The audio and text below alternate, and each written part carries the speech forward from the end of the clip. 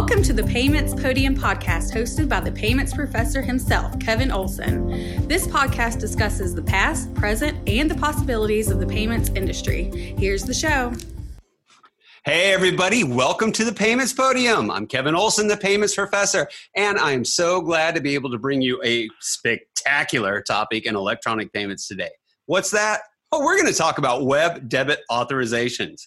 How many of you just went, web what? What, web debit authorizations? Yeah, it's going to be all about web debit authorizations. As you know, there's been a lot of talk because we've had a rules passed with ACH and web debit authorizations that's requiring some changes in the industry. Some of you may be going, what do I need to do? What needs to happen? Why is this even happening?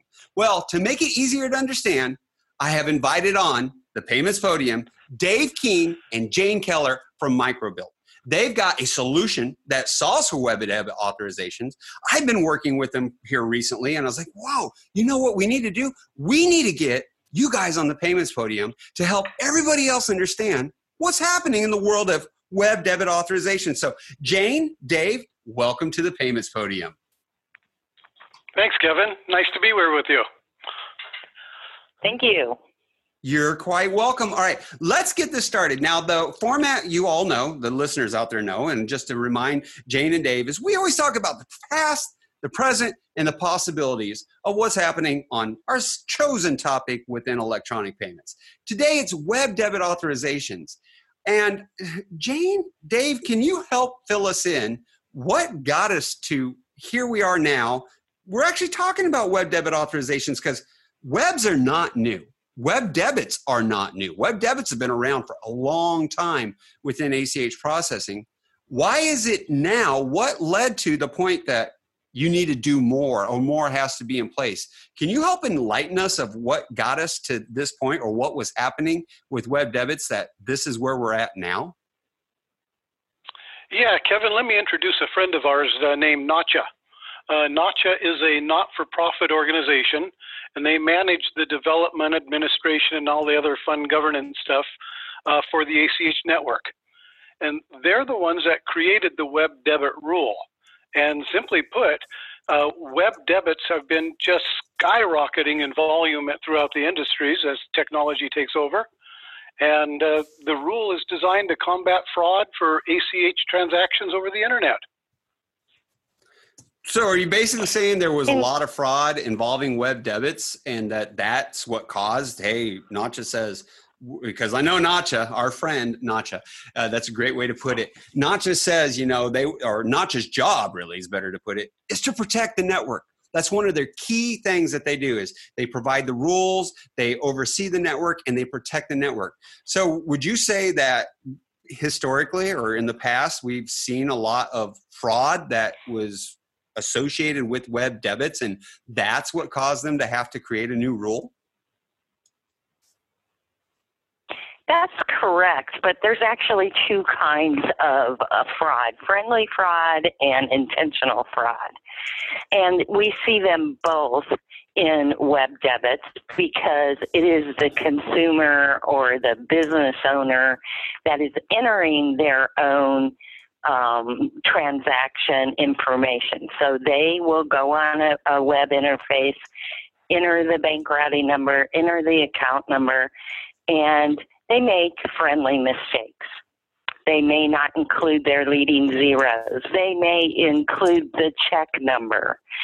So this rule is designed to not only protect against that and reduce friendly fraud, accidental mistakes, but also help identify that that person entering that banking information is the authorized person that can initiate a debit. I love that you said friendly fraud versus intentional fraud. Because people tend to overlook that. When people just hear fraud, they always think, oh, it's somebody on the internet that I don't know that's stealing my money. And the way you put it is friendly fraud is it can be somebody makes a mistake. It's not intentionally. They're not trying to steal money, but they keyed something in incorrectly, and that caused the fraud. So if I'm hearing you correctly, that's part of what caused this is web debits. They're a great mechanism for being able to work with a mobile device. They're a great mechanism for being able to use the internet and make use of the ACH and have a very low cost option compared to other payment channels, at least, but a low cost option for being able to move money electronically. And the volume of fraud went up because of friendly fraud, but would you say some of it was also the intentional fraud and where that played into it? Absolutely, and that's why this new rule requires some kind of validation of the account owner. Okay, look, yeah, that's Kevin, the past. Kevin, you brought up Go ahead. Kevin, you brought up the low cost option of using ACH, and how that relates to the web debit is whenever whether it's friendly or unfriendly, intentional, the result is an account not found returned by the bank. And several of our large clients, insurance companies, utilities, are telling us that it takes a human resource to resolve an account not found, and the time it takes to resolve it one way or another is typically a cost of between $25 and $35 in resources. So that's a real big impetus for having this web debit rule out there to limit those up front. Well, you know what? While we're in the history, that actually brings up a great point too, Dave. I know that it is expensive whenever humans have to get involved in the dispute resolution process. I also tell people it's why you always have a job, because when there is the dispute resolution process. And I know one of the other issues we saw back in like 2013, 2014 was the proof of authorization and what equals a proof of authorization with web debits. And I think that was part of what started getting us the ball rolling on requiring even more rules and having things that are in place with web, which already has a lot more than just say your basic PPD or a CIE type transaction in comparison to at least the other SEC codes. Would you agree that part of that, you know, where we had to say what equals a proof of authorization, the fact that the web is anonymous in its essence in some cases, that also then the rise in the fraud, that's what caused NACHA to say we've got to do something? And it's not just NACHA, really it's the industry to get together with NACHA and say we've got to do something. Yeah, you're right. I think that's right on. Mm-hmm. Yeah, the industry is real strong in turning to NACHA, mm-hmm. And over the years, NACHA has done a tremendous job of listening, and this is probably one of the big ones that they're concerned about. So many of the web debits are done intentional fraud. People are, if they're not making up account numbers, they're stealing them. And I think it's the theft of account number information that's probably, I don't know this as a fact, but I'll say probably one of the biggest contributors to we've got to fix this problem. I got to agree. I mean, and you know, let's go ahead and let's jump to currently where we are, because currently, or what's already been in the rules for a while, with web debit entries, there is the commercially reasonable fraudulent detection systems requirement that has got to be in there, that they've got to be doing some screening for fraud. So that's something that, you know, kind of transitions us from the past. It's been there for a while. It's a requirement everybody's supposed to be fulfilling, to where we are now, to where now we have this new rule. And, you know, before I go any further, would one of you want to just explain a little bit more of exactly what this new rule is going to require? Yeah, I'm happy to take that one. The rule requires the use of, I'm going to use my air quotes here, commercially reasonable fraudulent transaction detection system. While that is a service that MicroBilt provides, we can talk a little bit about that later on. It's required for the first time a web ACH debit is processed for an account number. It's pretty straightforward. Once you process it, or you have it verified through some sort of commercially reasonable system, then it comes back, and you use it, and it comes back as clean. Then you've got a good path going forward. Mm-hmm. So it's not rocket science. It's real simple. It takes effect March 19th of 2021. I know that's a future topic for you, but it's semi-pertinent here. So that kind of sums up the rep debit rule and what it does. You know what, though? It is in the future. March 19th, 2021.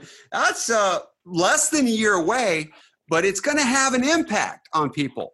And I believe, as you know, as a fintech, as a leader in the industry and providing services, you're probably seeing that too.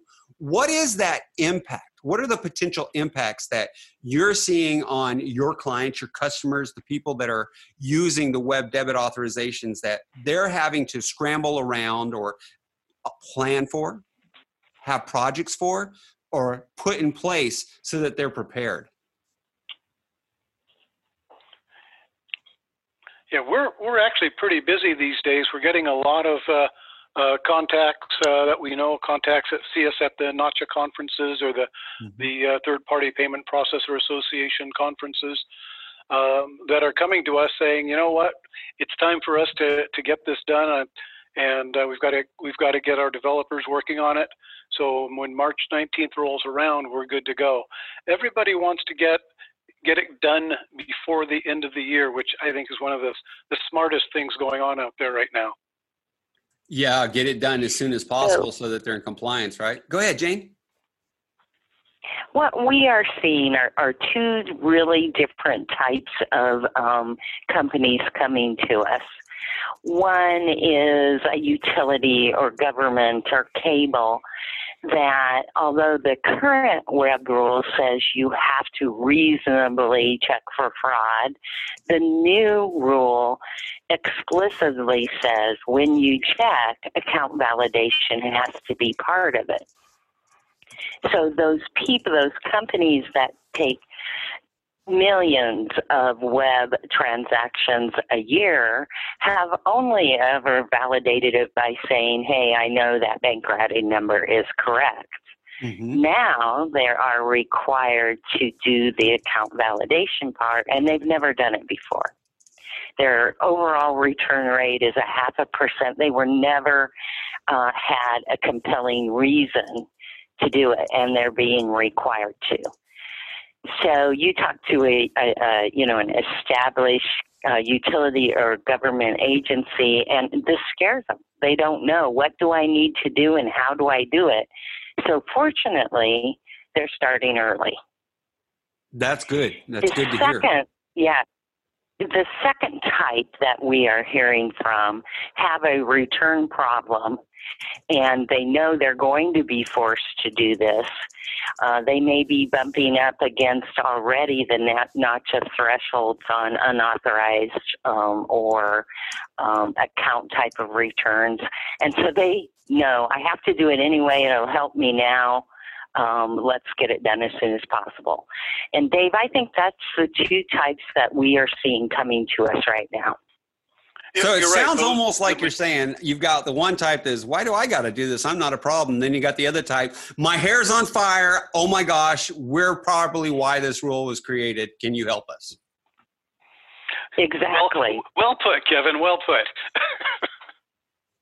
Now, one of the things you said in that too, and I know it's key to the rule, is I used to teach so many classes on it. A lot of the listeners have probably been in so many workshops or webinars and said, Kevin, you told us in practicing for the AAP and building our processes and procedures, all we had to do was make sure it was a valid routing number. And in that validation of the routing number, we just had to say it passes the modulus 10 algorithm. That's it. Not that it actually equals up to a bank or a credit union. Just that it's a valid. Yeah, they were checking number. the check digit. Right. Mm-hmm. So now you're saying account validation? Well, can you tell us a little, what's account validation really mean? I mean, what do you got to go do? That's exactly what we are hearing. And we are providing in our account validation product not only a check that the bank routing number is a correct U.S. bank routing number, not just the check digit check. We're looking at the structure of the account and saying, yes, this matches what this financial institution or credit union issues in the structure. And then we go look at what do we know about this account. Does it have unpaid returns? And if so, how much? Has it been reported closed by the financial institution, or have we seen returns for RO2 account closed? Have we seen transactions on this account that the bank marked as account not found or invalid account? The last piece that you need to check to qualify for account validation is, does the name that you have associated with the account match the name that is associated with the account in the database you're checking? So you send a transaction to be qualify on this web debit rule. You're going to send a bank routing number, account number, and the name that you have associated. Our product will look at that, do the checking on the bank routing number, do the checking on the structure of the account, look for positive and negative history. What do we know about this account? But then we say, hey, you gave me a name of Jane Smith, and the name associated in our database is Jane Smith or is Robert Anderson. And we'll tell you the names associated and give you a flag that says it matches or it doesn't. And Jane, that qualifies it as an account validation. Okay. Jane, we do this all in about a second and a half, usually less. It's real time. It's through a REST API, and it's very, very smooth and quick. Wow, that is rather quick. Now that's the way you're doing it. And I love hearing how much detail you're going into about how you are making sure, hey, this routing number equals a known bank or a known credit union, that you're looking to see what's historically happened to this. It sounds actually, though, like you're going above and beyond, because if I understand correctly, the rule does not require to validate ownership of the account. The rule also doesn't say this is the method that has to be done, that it's really you get to choose, as long as you meet the requirements of doing an account validation, that the data is correct, the method that you want to do. And by you, I mean the originators or the financial institutions that are out there offering these services, or any other fintechs or providers that are out there offering the services. But I don't know of anything that says you got to validate the ownership, nor that you have to actually do it a specific way. Is that what you've seen too? That's exactly right. We, as a CRA, MicroBilt is a consumer reporting agency. We have all this data, and we just decided it makes sense, since we can do it in just over a second. Let's tell them everything we know. A lot of companies will take that ancillary data and use it for other risk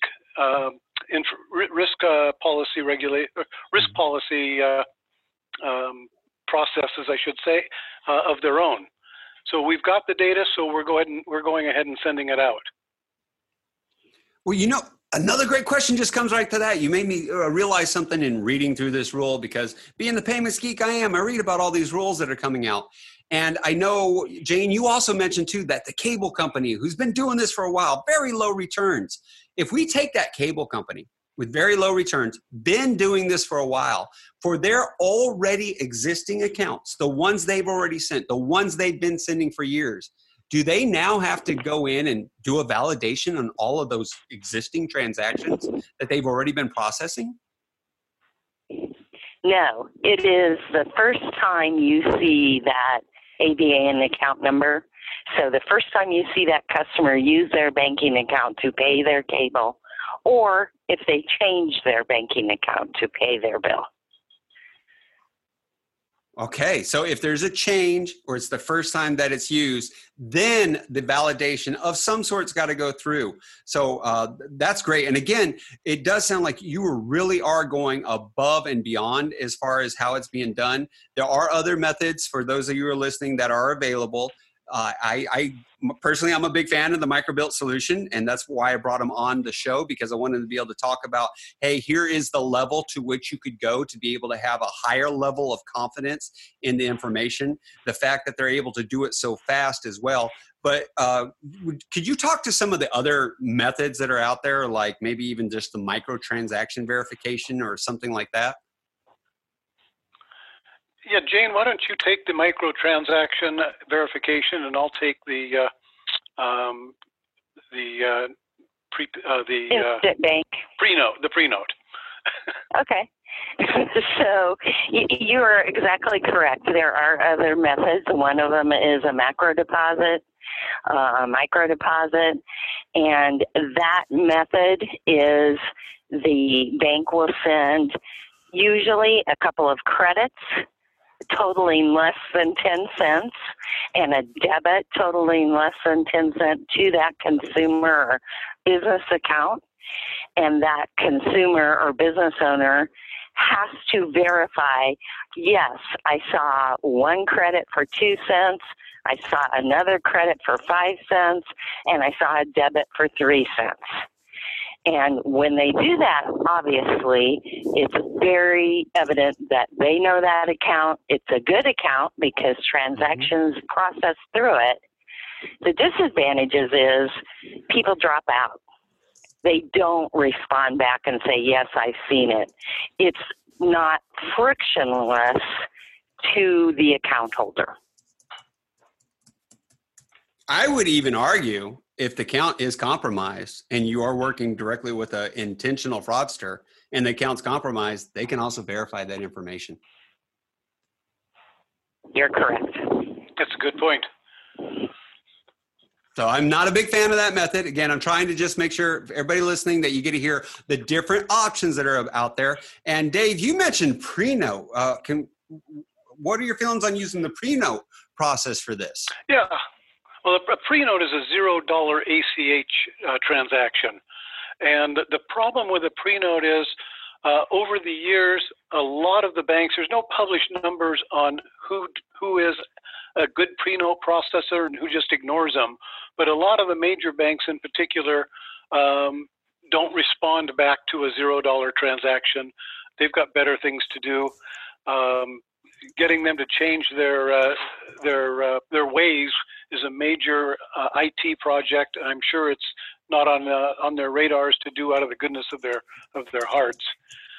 So pre-notes and of course neither the macro deposits, micro deposits, nor the pre-note are in real time as in the account validation services. You know, and so pre-notes. The pre-note, go ahead. It's designed for if you don't get an answer, that means it's good. So when Dave said not all banks answer, you assume it's good when it's not. Thank you for that clarification, Jane. That's key. But you don't always want the silence, though. I get that in this case, silence is golden, but I kind of want to know in this situation. Because personally, I'm a big fan of pre-notes. I will tell people, especially new to origination, not, hey, I've been doing this for years, I'm comfortable, but especially those new to the origination, you make use of the pre-note. You're adding a payroll, make use of the pre-note. You're adding new other types of transactions, make use of the pre-note. But if it's got to go now, I don't see the pre-note working. I don't even see the micro deposit working. Again, these are the opinions of the Payments Professor folks, not necessarily those of Vsoft, but the Payments Professor just doesn't believe that those solutions work because they take too much time. And as a business owner myself, I don't want to wait a couple of days for somebody to change their mind about making an online purchase from me. I want them to be able to have that capability right away. And again, this isn't meant to be a sales pitch for MicroBilt, but I brought them on because they have a solution that is looking at multiple areas and doing it in, would you say, a second and a half versus pre-notes that are going to take a day or two, micro deposits that are going to take a day or two, and require the end user to get involved as well. That's absolutely right. In fact, we've got large customers that process a couple hundred transactions every few minutes. So they, we've got the capacity to handle it real fast, real time, real big. All right. Well, okay. Again, everybody listening, that's what's happening right now. You're going to be required to comply with the rule. You won't have to check any of your existing transactions. You've got until next year to, get everything in place. March 19th, 2021 is when the rule actually takes place. There are multiple options out there for being able to solve for this issue. And I want to make that clear. There are multiple vendors that are out there. If you need to be put in touch with MicroBilt, you can always contact the Payments Professor, and I'll definitely get you in touch with them to be able to get them in touch with you if you're looking for a solution for it or want to know more. But now at this part of the podcast, listeners, this is where let's challenge our experts and let's take them, think what's happening in the future. We've got web debits that they, started off where it was just web debits, grew into web credits, which are totally different transactions. I don't even know why they really use that same SEC code. Well, actually I do, but it never really made sense to me. But we had the commercially reasonable fraudulent detection systems were in place. We now have the account validation. Where do you see the future of web debits going? Where do you see that, hey, we're going to have this? Now, and I'd also challenge you as you're thinking of what's the future of web debits going to look like? What's the future of requirements for originators and businesses and banks and credit unions using web debits to look like? Let's take into consideration COVID-19 too.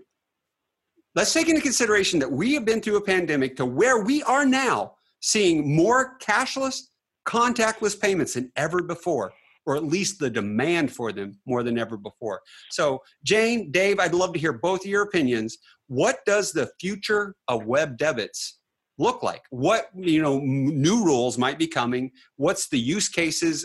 Anything like that. If you look into the crystal ball of payments, what do you see happening?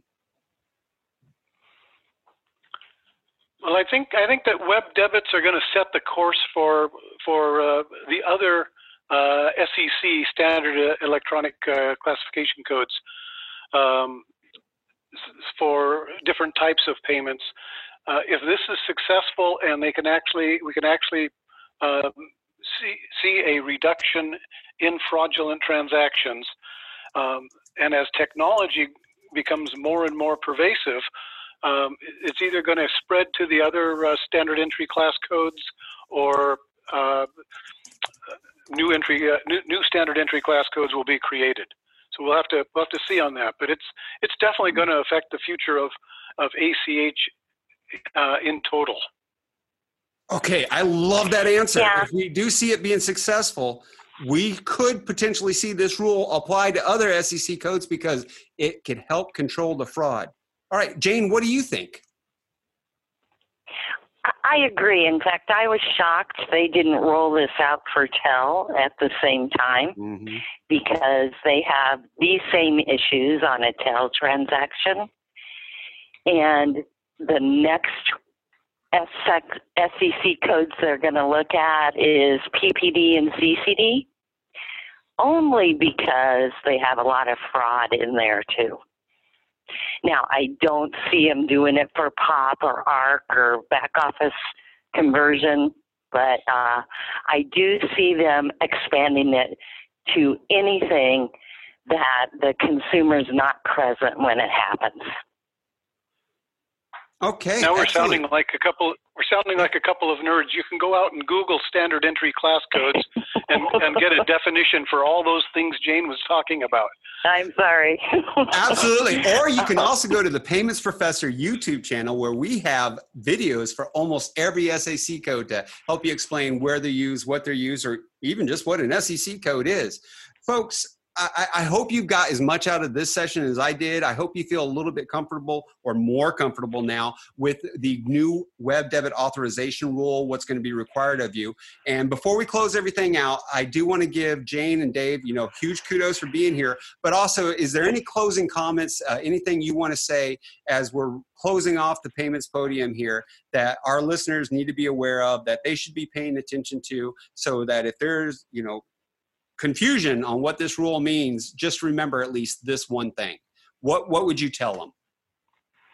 For the people that have never done this before, If you get an answer from any provider that makes you make the decision you're not going to accept this web debit, that consumer must have somewhere they can get a hold of to cure it, to say why. And when Dave is saying we provide that service for you, that's one thing to consider. You're going to have to provide that consumer with a resource to cure why you didn't take that web debit. Okay, so you're going to have to do it is what it's coming down to. So just be prepared for it. Again, thank you, Dave. Thank you, Jane, for being on the show. The rest of you out there, I hope you enjoyed this. As you know, if there are any other topics that you're curious about, you wanting to know more about, you would love for maybe somebody to be on the show or have a suggestion beyond just a topic, but somebody who wants to be on the show. Maybe you're a listener who would like to take the Payments Podium and be able to voice what you think or what you have to say when it comes to electronic payments. Well, you all know you can reach me, Kevin at PaymentsProfessor.com. I'm here to serve and to help you. And we do this in a way that we try to make payments fun, educational, entertaining, and engaging. I'm the Payments Professor, and class is dismissed. Thank you for listening to the Payments Podium podcast. Check back every Thursday for a conversation with the Payments Professor. This podcast is hosted and produced by Kevin Olsen and edited by Sam Sue Smith. See you on Thursday.